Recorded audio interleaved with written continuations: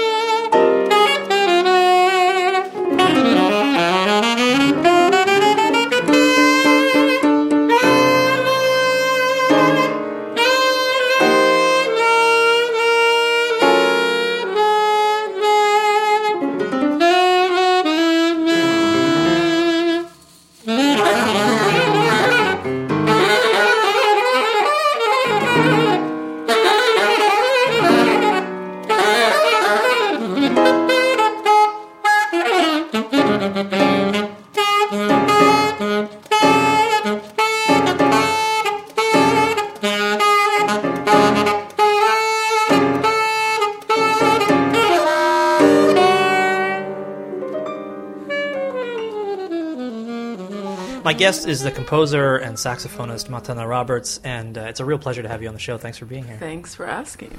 So you've released a couple things recently.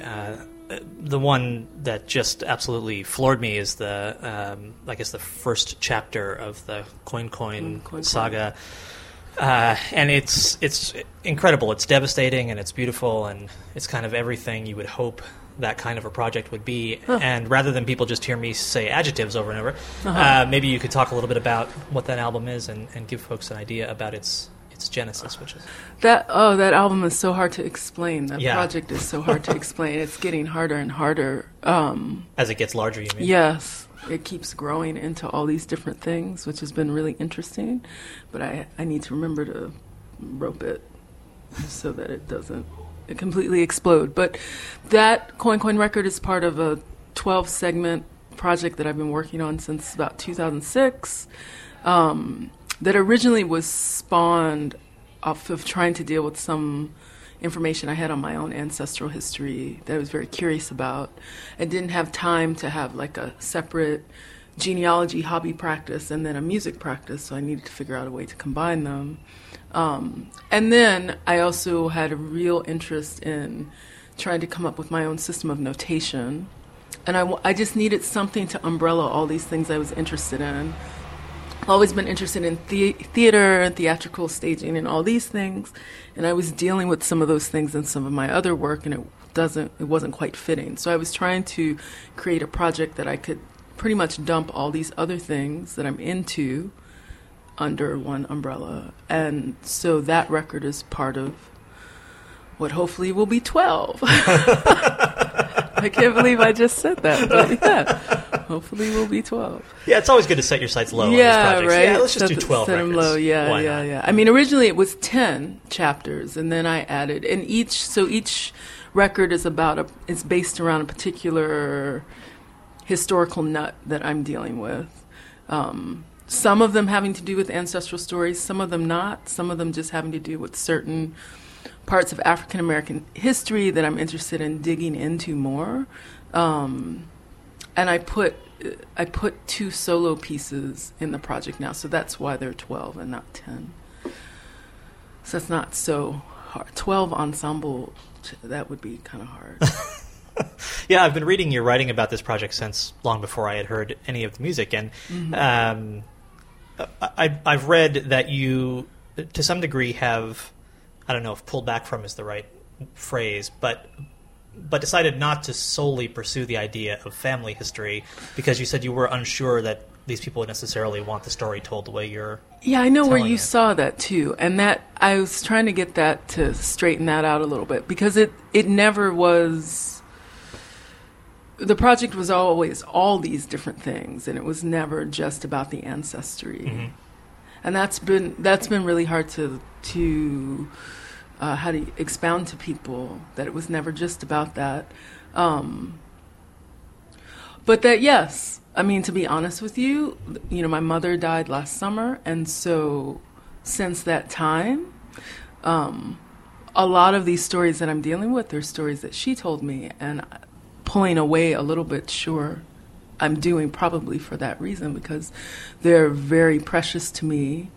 I'm also dealing with people who I'm not sure would have wanted to be spoken about in the way I'm speaking about them, and I'll never know, so I'm just trying to, what's most important to me in the entire project is dealing with the idea of universals and universality, and how even though I'm dealing with this particular history, it's a history that's repeated itself in many different ways across many different cultures, just these same little hallmarks of the human condition.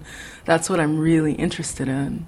And so if I'm pulling, I think when I said to that other great interviewer, I can't remember who asked me questions about that, pulling back, it's for that reason of just trying to present those universalities, protect myself a little bit.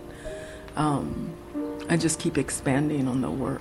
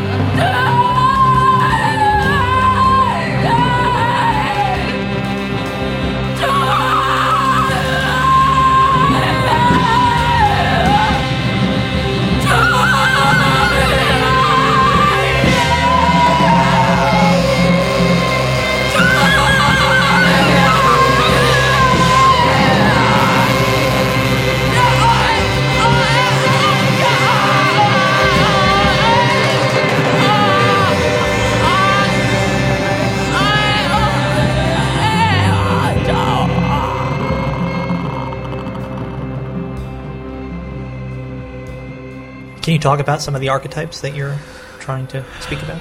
Some of the archetypes. So a theme that runs throughout the entire thing, really. I mean, if to go back to the ancestry thing, the theme, the string that pulls it all together is this strong female archetype. It's through the entire thing. Even if I didn't want it to be, I couldn't lie and say it wasn't there. Because the ancestry stories that are part of the work are stories that are passed through the women. It's been really interesting to find the same stories passed through the men in my family in a very different way than it was passed through with the women. And I found that very interesting. There's that. And, the project is named Coin Coin for a lot of different reasons, but, one of the reasons has to do with the history of this one woman that I'm related to by marriage only. She was one of the first strong female archetypes I was exposed to as a kid. After her came Harriet Tubman. After her came Sojourner Truth, Fannie Lou Hamer, Mary McLeod Bethune, Betty Shabazz, Coretta Scott King, Angela Davis. All these people kind of came through that through line for me. So that's an archetype. Were you exposed to those people because your mother placed importance on telling you those stories, or where did that come from? My parents were heavily involved with kind of the Black revolutionary art scene that was going on in Chicago in the late 70s, mid-70s, late 70s, and I was born into that. So I feel like this work has a lot to do with what I was born into, and kind of just being raised in a family where, even though a very splintered family, but still raised with this knowledge of a history and being taught to pay attention to that history.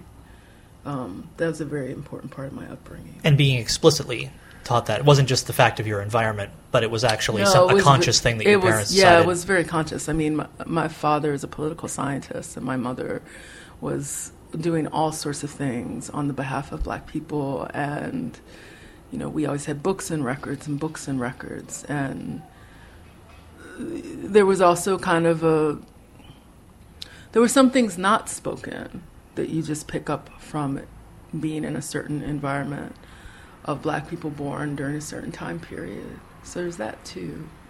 Did you ever want to move away from that, to say this is too much, it's too heavy, too involved? Yeah, and I have. I've done it in many different ways, because there's certain segments of that community that are not completely accepting of other parts of me. And I've had a lot of issues with that over the years. And so I've found other ways and other environments and other communities. But it's still, that history is such a core of who I am, and just always being taught that, I'm standing on the backs of so many people that never got a chance to express themselves. I think about that a lot. I feel very privileged, to be able to do what I'm doing because of that. And I feel like I'm supposed to speak on that, though sometimes it is uncomfortable, because, some people don't want to hear about those things anymore. Like, we're done with that, or we're through. Right. In our lovely post-racial society that we're in that, right? It's great, It's a fairyland. My president looks like my uncle. We're cool. Everything's fine. Let's move on. So yeah, I go back and forth about that. I've never heard anyone say that. My president looks like my uncle. Yeah, that's man. Brilliant. It's really something. That's great. There's still periods. I mean, now I'm kind of used to it. I mean, I don't own a TV, but like when I see him, I remember when I first started seeing him and it's just like, that's a joke. Who is that? This is a Saturday Night Live skit. What is going on? And then I remember, this man's middle name is Hussein. There's no way, and even my Mississippi grandmother, who's still living, would say, there's no way they're going to put a Black man in that White House. And look, so it's interesting. And I feel like it means it is a culmination of years of so many people across so many different cultures fighting for human rights and human equality in a certain way. It wasn't just about Black people coming together, but it was about lots of different Americans coming together so that it was possible. So many people had to die for that to happen, but that's what happened. And that's really interesting to me.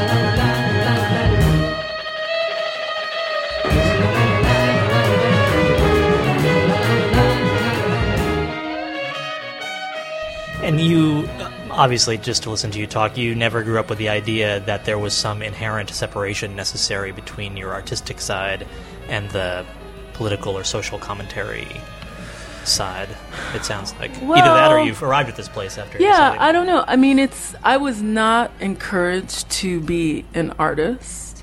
I was definitely not encouraged to be a musician. I was encouraged to appreciate art and to remember that it has a place and that I should support it. But it was never something.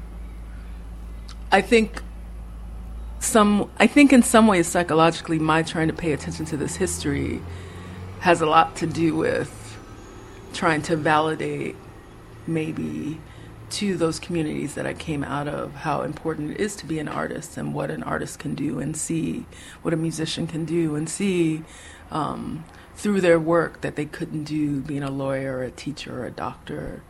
But I grew up in an environment where I was told I could do anything I wanted to do and should never. My father, we don't get along so well, but I do give him credit that he always told me I was going to grow up to be something great. I heard that every day, so it's like, okay, I don't think I answered your question, though. It's a nice answer, though. Okay.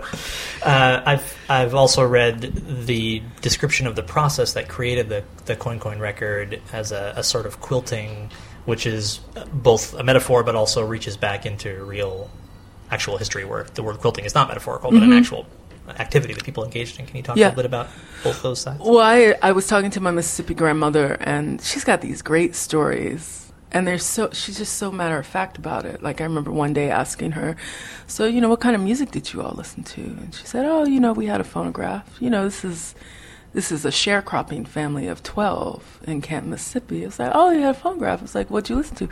And she just dropped it, and it almost floored me. She said, oh, yeah, we just listened to a lot of Bessie Smith. And for me as a musician, I got so excited about that. And she did not understand at all why I was so excited about that. I was like, you had Bessie Smith records. Like, that is so amazing.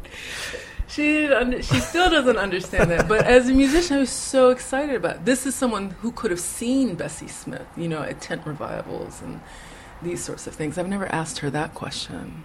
She'll probably floor me with an answer for that. But she talked about quilting.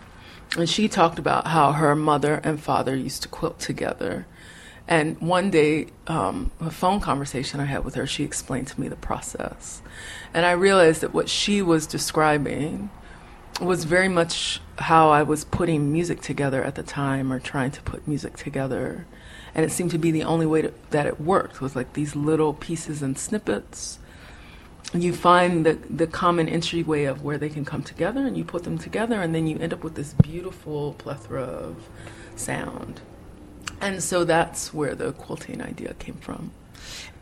And so is that the result of composing musical fragments that you think are complete in themselves and don't need to be extended into complete pieces in and of themselves in that fragment? Is that how do you come up with the constituent pieces that you're then going to quilt together? Yeah, I mean, some of it, I'll be honest, some of it came out of little snippets that were really frustrating. Sure. And really irritating. And I couldn't, no matter how much I edited them or tried to expand on them, they would go nowhere. And I couldn't. And then one day, I think, like I had written this little snippet, and then a month later, I wrote this other snippet, was frustrated with them both, and then realized that one was actually a continuation of the other, and that's just how my brain works, and I should be cool with that. And just let that happen. But sometimes it's for the purpose of putting those pieces together to force them to open up. And sometimes that has worked, and sometimes it doesn't work. To force them to open up by juxtaposing them against one another to see what the kind of tensions and the way they inform on them. And hearing them over and over again through performance and understanding how they fit or how they don't. Luckily, I've played a lot of that music with some really gracious musicians who've been willing to take that from me, which I appreciate. Yeah, I know that you've performed live 5 or 6 chapters, is that right? Yeah, okay. 5.5. 5.5, okay. Yeah. And do you find as you write the additional chapters, do you go back to the earlier chapters to revise or to tie them together in different ways? Or? What I've always been trying to do with all the scores is to make sure there's a throughway with all of them, where the system that exists in one score also exists in the next one. So that also, I think as a composer, it's important to do that for the people you play the music with, that there's some sense of consistency. And then it kind of makes it easier to pull together a new chapter and then pull in a group of musicians who maybe played multiple chapters but never this one before, and it just makes it easier to work through. They feel like it's a language they know how to speak at this point. And I'm still trying to codify that language, but just having these common hallmarks that they're used to seeing makes it easier. Remembering that this show goes to a general but very intelligent and charming audience. Can you talk a little bit about that system, the system that you're creating to notate this music? There are a lot of different things that I use. So there's a lot of graphic notation, a lot of shapes and shapes that are not random, shapes that are chosen for very specific reasons. Like when I first started the first score, I was looking very much into the symbology of shapes, particularly in how they identify cultures. So some of the first symbols actually come from a lot of Native American storytelling. There's that. And so I have my grandfather's grandmother was the founder of one of the first Black Choctaw Native American communities in Louisiana. So there's that. It's kind of dealing with that. So can you give a concrete example of what one of those symbols might be? There's circles. Okay. Like I use a lot of circles because a circle is, to me, is a Native American expression of the circle of life. It's also an African expression. You see that spoken about, but I'm particularly dealing with that. And since that doesn't inherently mean something in musical language, then how do you translate that into something you want the performer to do? Oh, with different things. So a lot of times the circles have different identifiers that go with them. Sometimes they have musical identifiers. Like since a lot of the historical information I'm dealing with is database, we're talking about numbers. Well, numbers can easily be turned into sounds. Sure. If you're dealing with musicians. So I mess around with that a lot. Okay. I mess around with textures of things that I draw. I don't know how to quite explain this. No one's ever asked me this question before. There's certain ways in which you can draw a line without showing notes. Sure. That musicians still understand just by dealing with contour. Whether the pitches are generally going up or going down, louder or softer. And I'm also messing around with how improvisers approach symbols, which can be very different. And it doesn't have to be jazz improvisers, but just people that have some idea of creating sound from something they see that's visual. So a circle that is empty would be approached very differently than a circle that is filled in. To me, as an improviser, I would see a circle that is empty, and I would say, oh, I'm going to play with a lot of space. I'd see a circle that's filled in, I'd say, oh, I'm going to play with a lot of density. But it's dependent upon the instrument, and it's dependent also upon the personality of the musician. And how do you balance the freedom that's implied in that with the musical vision you have for the pieces? That's why there's still some Western notation in the pieces. Because to me, I like freedom very much, and I think it's very important, but I've always liked little constructs. I like having little barriers and things to consider. It makes it a lot more fun. So to me, the Western notation in a lot of those scores has a lot to do with that. Yeah. And as... For example, just keeping the circle, because I think people can understand what a circle is fairly easily. So as musicians were to move from chapter to chapter, would they see the same kind of circle with roughly the same kind of meaning in chapter to chapter? Okay. Yeah, there's certain things that happen chapter to chapter. Those circles are always there pretty much. The way in which I use some of the data, there's a lot of... I use a lot of different years throughout the scores. I think the earliest year is 1685, because that's how far I've gone back in some ancestral history stuff, and I turn those things into numbers, into hallmarks. Yeah, there are a lot of different little things. There are always group sing-alongs and most of the Kwan pieces on purpose. Yeah. And what is the difference for you between someone seeing, for example, a visual circle colored in that means density, and just seeing a series of like hashed marked bars that say play densely here? I feel like too much instruction in that way traps the player. I don't know. I have a learning disorder, so for me also the shapes and the things that are drawn and pictures and things gives more room for the personal voice rather than being really restrictive. I could do slash marks and write that. That's just not fun. I wouldn't want to look at, like, I'm trying to also make things that musicians enjoy looking at. Sure. Because they're involved in labor. They're, Right. So why not make it a good time?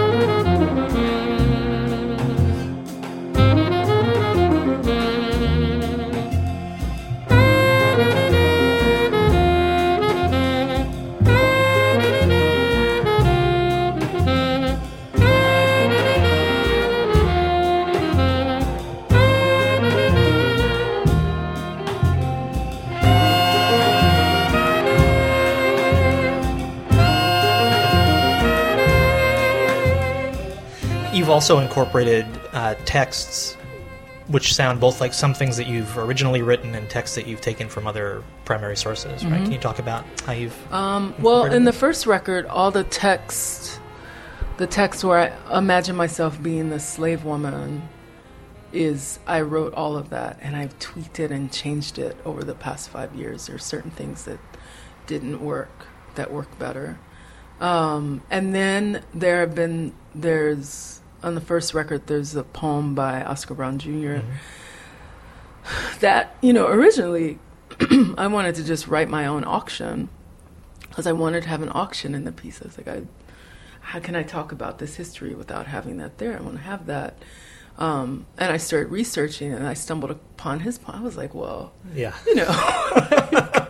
I can't do any better than this. This is really something. And it also, my mother is a big fan of the Oscar Brown Jr. family in Chicago. Maggie Brown is a great singer. My mother would go out and see her sing, and we would always hear about them.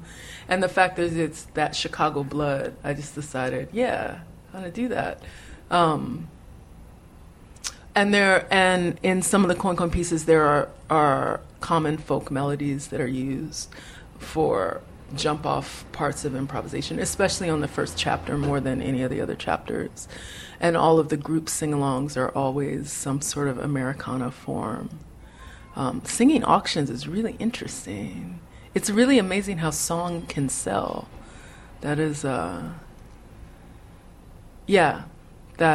And for me, the auction in that piece really, really, really, really is, and I've said this a zillion times in the last week to people, it's a point of celebration for me, because that auction just represents a strength and a power and privilege that I have now to do what I'm doing. If that little girl hadn't been auctioned off like that, who knows where I'd be, And even on the course of this, I've only heard this first chapter, but even in the course of this first chapter, that concept of auction and the purchasing power is kind of turned back in on itself when then the person who was sold begins to purchase back the family, that kind of whole idea of which was a really common practice. I mean, digging into American slave history is so interesting because from state to state it was very different. Louisiana is very interesting to me because that state got passed around so many times, so many things were happening that were completely under the radar that no one knew anything about, and the color line was so confusing there. That people were able to get away with things that they wouldn't have been able to in other states. And so buying back family was common. Even if you didn't treat them like family, they were still family. Sure. Even in New York, but certainly in the other places I've lived in the United States, my experience has been that when I go to see jazz shows, I'm mostly in rooms full of white people. And so I wonder, first of all, is that a common experience that we share here in the States? And if so, whether that affects the performance of this, or whether you think it adds or takes away anything from the experience of playing this live. I don't know. It makes me nervous sometimes because this piece in particular, this record in particular, and every time I performed that particular chapter, no, it's happened in other chapters where people come up to me in tears, and that is actually really exciting. It's like, okay, the music really got them. That's what I'd really like to be able to do. But I've done the same segments for people in my own family, and they're just like, oh, that's nice. And, that gives you perspective, and you're like, right, okay, it's, and sometimes I feel maybe the farther away you are from the history, maybe you feel it more than the person who's so close right up in it, they just don't even think about it anymore. Right. I mean, my people that come to my shows, for the type of music I play, and this has always been, I think it's always been this way for black experimental musicians, I don't see very many people of color at my shows. I make fun of them, but I see the modern, ethno-hipster at my show, and I love them because they're my friends too, Right. Buying records, they buy records, they go to shows. There's a certain generation of black folk that only like to listen to a certain kind of jazz.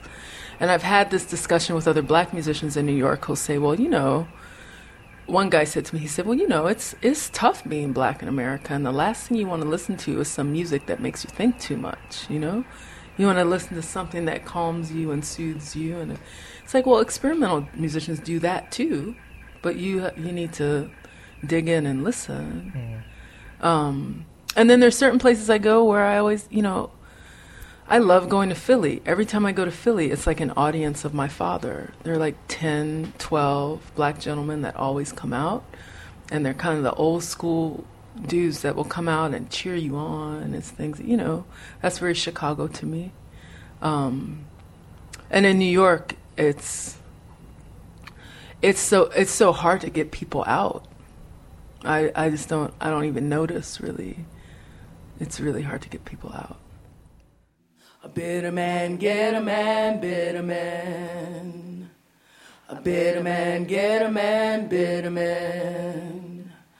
A bitter man, get a man, bitter man. Yes. A bitter man, get a man, bitter man. The sun is hot and plenty bright. We're gonna get down to business and get home tonight. Auctioning slaves is a real high art. Bring that young gal, Roy, she's good for a start. Bitter man, get a man, bitter man. A bitter man, get a man, bitter man. A bitter man, get a man, bitter man. A bitter man, get a man, bitter man. Now here's a real goodbye, only about 15. It sounds like Chicago looms pretty large in who you are and who you've become in, sounds like, mostly positive ways. I don't know if there are others. But. Yeah, I mean, I'm not as attached to Chicago as I used to be. And I really, to be honest with you, I'm not sure how I fit with that city that much anymore because I haven't lived there in so long. And, I mean, the summer was back-to-back funerals with my mom and Fred Anderson's. And that, for me, was like, okay, when I go back to Chicago, it's a very different Chicago for me. And so what does it mean? I'm not sure. But I was born in Cook County Hospital, and my parents are both really hardcore Chicago people. And there's a certain thing about a certain generation of Chicago people. There's this thing they have. I don't know what it is, but every time I was just out in California speaking to Wadada Leo Smith's class, right? He's still got that thing. It's like this great migration, all these people that came from all these other places and ended up in Chicago or St. Louis. And it's just a certain swagger they have, a certain way they talk, a certain way they move, that to me is very Chicago and a way I romanticize a lot in my head. If you got a mind, bitter man, get a man, bitter man. A bitter man, get a man, bitter man. A bitter man, get a man, bitter man. Yes. A bitter man, get a man, bitter man. 350's a bid I'm looking for foe. At $400, she's a bargain show. Foe is the bid. $455. $500, now look alive. Bitter man, get a man, bitter man. Bitter man, get a man, bitter man. A bitter man, get a man, bitter man. A bitter man, get a man, bitter man. Don't you mind them tears, that's one of her tricks. So, since I've made my comment about it being all white people at shows, now I can make my other comment, which is my other experience is that it's predominantly men at the jazz shows I go to. Not just the ones I go to. I don't seek out jazz shows that have predominantly men in the audience. It's predominantly men in the jazz audience, it seems like these days, and for years. And this is music that certainly speaks very clearly and powerfully about, thank you very much, about what it is like and what it has been like to be a woman, and particularly a woman of color in this country. And so I wonder about that, too, the idea of performing that in those circumstances, if those dovetail with your experience. Yeah, if they dovetail with my experience. Wait, ask the question again. It's quite possible that tons of women come out to see you, and I've only seen you live a couple times, so I can't really comment on your audiences. So if that is the case, that would make my question meaningless. But if it's not the case, and you're usually performing in front of men, then I also wonder kind of about that. Yeah, I guess I never really thought about that before. Yeah, I guess I am most of the time performing in front of men. Though there are women. I guess I've paid more attention to the color line than I have the gender line in that respect. And also have kind of given up on trying to worry too much about the gender thing. Trying to, because all female jazz musicians go through this thing where you're trying really hard to be accepted within this very male community. And I say to people, negativity aside, I've been brothered and fathered through this music, and sistered, but mostly brothered and fathered. And I always need to remember that when there's like the jackass experience that happens for everyone, and knows no generational boundaries. That it really doesn't. It's I don't know what that's about, but it's true. It's so true, and it's like, what? Like, you expect a certain... One of the things I always appreciate about Fred Anderson is that there was never... He just saw nothing but the saxophone, you know what I'm saying? And I've dealt with other people where, no, they see all these other things that have nothing to do with the saxophone. And I've been supported by a lot of male musicians. But in the way that some male fans or male audience people approach me, that is where things can get a little difficult and uncomfortable. I feel like women musicians just get approached in a completely different way that has nothing to do with music. It's just this societal thing. And that's something that really bothers me at the moment, trying to deal with that. Can you say a few more words about Fred Anderson? I know he was someone you spent a lot of time with. Oh, man. Fred. I love Fred Anderson. I miss Fred Anderson. You know, he was a man of very few words, but when he would speak, he'd always have something that just, it's like a bomb. It just, like, there was so much wisdom in the things that he would say. He spent a lot of time with me talking about the saxophone. Like, I would go to the Velvet Lounge. I would show up early. We would sit at the bar before things opened, and he was a huge Charlie Parker fan. Can I interrupt you for 1 second? I don't want to assume that anyone listening to us actually knows who Fred Anderson was. Oh, yes. So, okay, Fred one Anderson. One of us can say a few words, yeah. Great tenor saxophone player. One of the greatest tenor saxophone players of all time. Chicago musician, very dedicated to Chicago. One of the first members of the Association for the Advancement of Creative Musicians. He had a club called the Velvet Lounge. And in that club, he allowed a lot of young musicians to come in and ply their craft. Oftentimes, it would just, I mean, he plucked me out of a jam session. He had a jam session there, and he pulled me aside and said, you know, I want to give you a gig. No one had ever given me a gig before. You know, I said, well, Fred, what are you supposed to do? You do anything you want to do, but I'm going to give you a gig. You know, it's just so he's so important.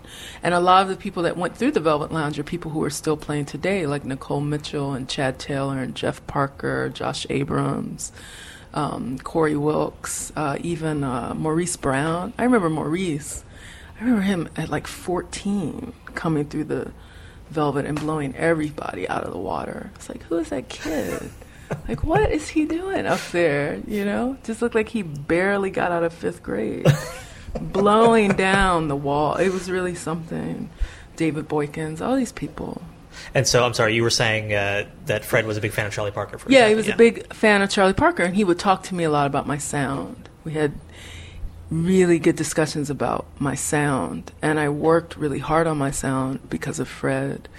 And he presented me with another option, because at the time I was going to the Velvet Lounge, I was also just in college, and I was having a really difficult time at the college I was at, being told that I needed to play a certain way in order to be expressive. And Fred was one of those people who was like, no, you know, you need to play like you, but you need to understand this tradition in this way, in a way that makes sense to you. He's an important figure for me.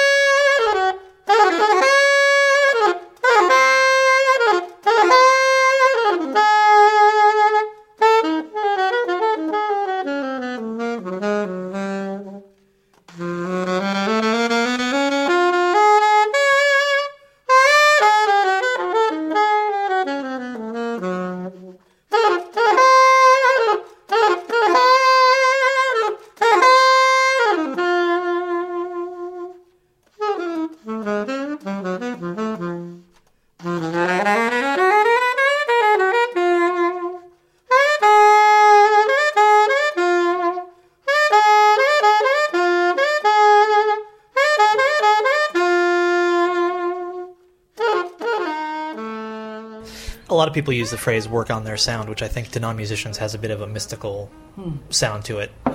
You know, something you do on a mountaintop that no one can possibly understand. So unless that is true and an accurate description of how you did it, can you talk a little bit about what that means to work on your sound? It just means to really to be willing to take the slow road in terms of dealing with your instrument. If working on my sound meant hours and hours and hours sitting in a room by myself playing like the same 6 or 7 or 8 notes, you know, and just really working on centering those notes so that you have control. Like it's like, I think sound is way more important than this idea of vocabulary that some jazz musicians talk about, I think. And sound, Chicago is important to me in that all the musicians that have come out of there all have this personal sound where the moment you hear them, you're like, oh, yeah, I know who that is, you know. And there are other non-Chicago musicians, you can hear that too, and you're like, oh, yeah, I know who that is. And the only way those people got to that point is by this singular focus on note by note, being able to identify all the contours and shapes that you could make with one note is pretty amazing. And it's something I still battle with. But I feel that I am at a point where I do have my sound, and that's a nice feeling to be able to say that.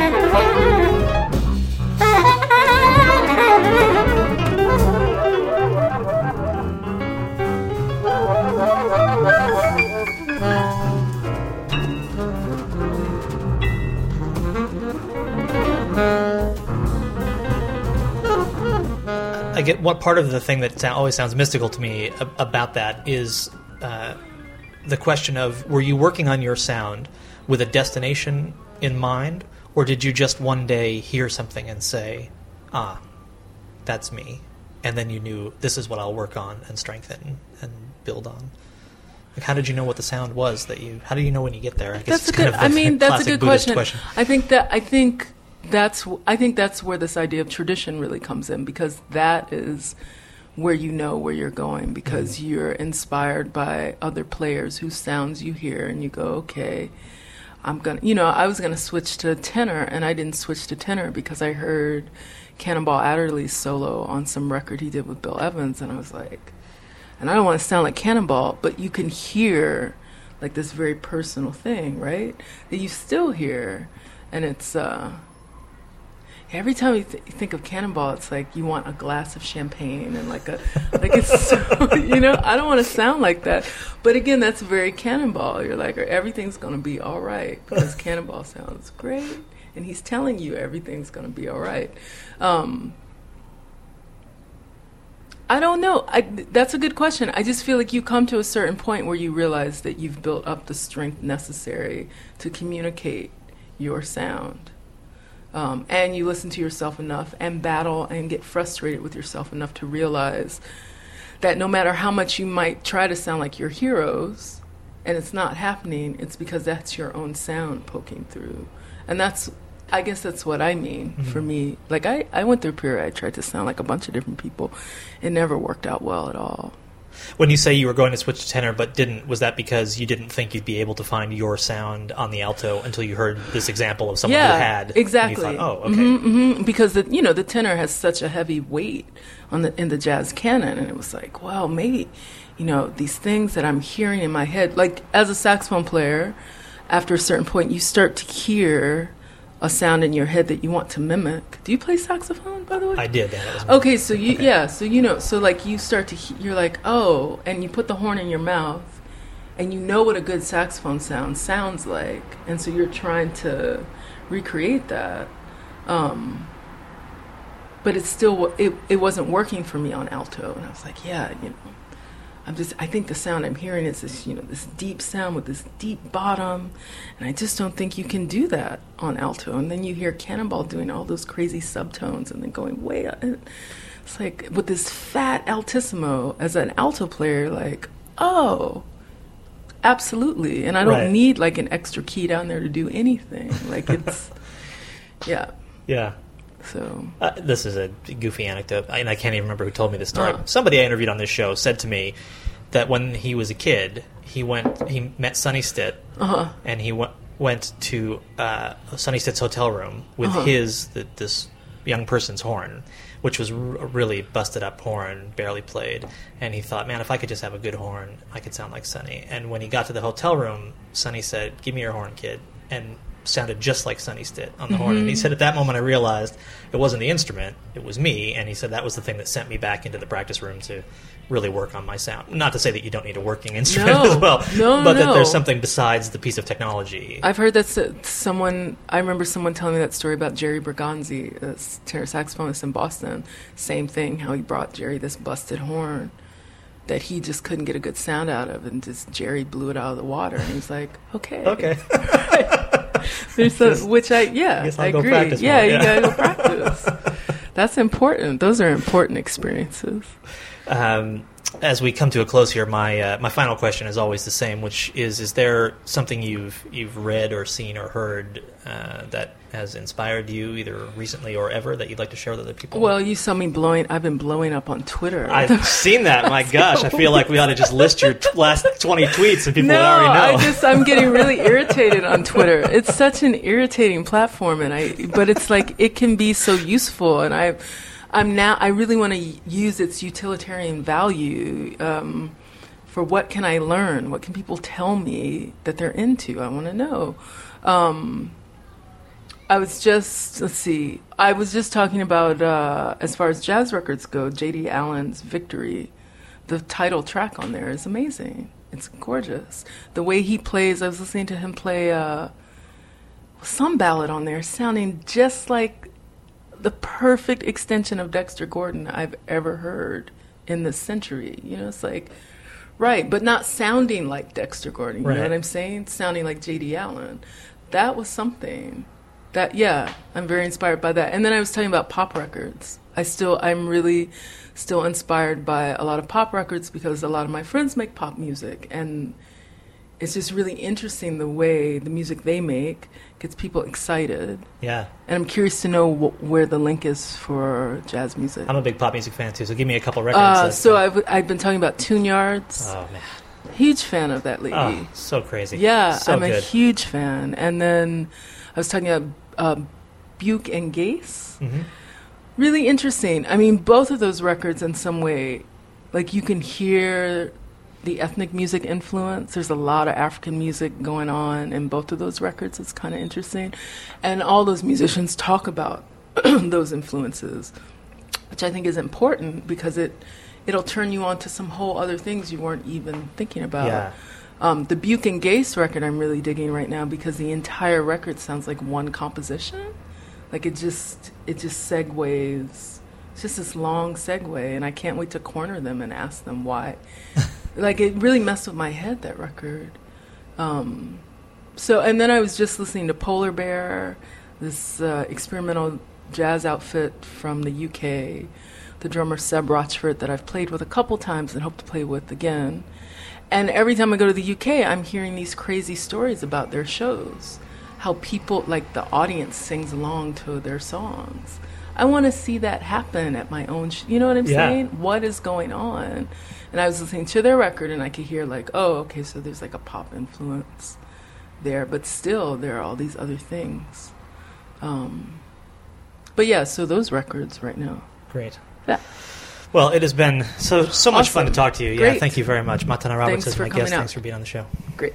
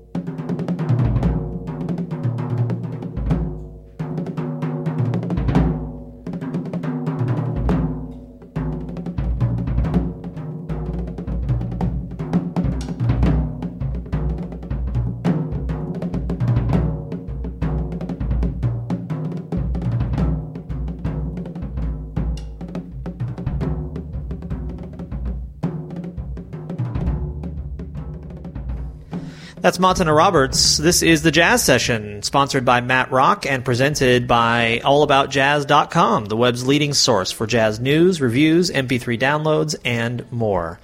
My thanks to the Respect Sextet for the theme music to this show. I forgot to thank them at the beginning. Thanks also to Dave Rabel, who designed the Jazz Sessions logo. You can find the Respect Sextet online at respectsextet.com, and you can find Dave Rabel online at twitter.com/Dave Rabel, V-R-A-B-E-L. Please do become a member. If conversations like the one you just heard are important to you, then your membership is important to me and to this show. I need 100 members by the 300th show. I'm not quite halfway there as I record this intro, and that means I need you, because on August 11th, when show number 300 airs, this show will either gloriously go into its new sponsored future, or it will end, and that choice is up to you. In the meantime, please get out there and support live jazz whenever and wherever you can, and come back next time for another conversation about jazz on the Jazz Session.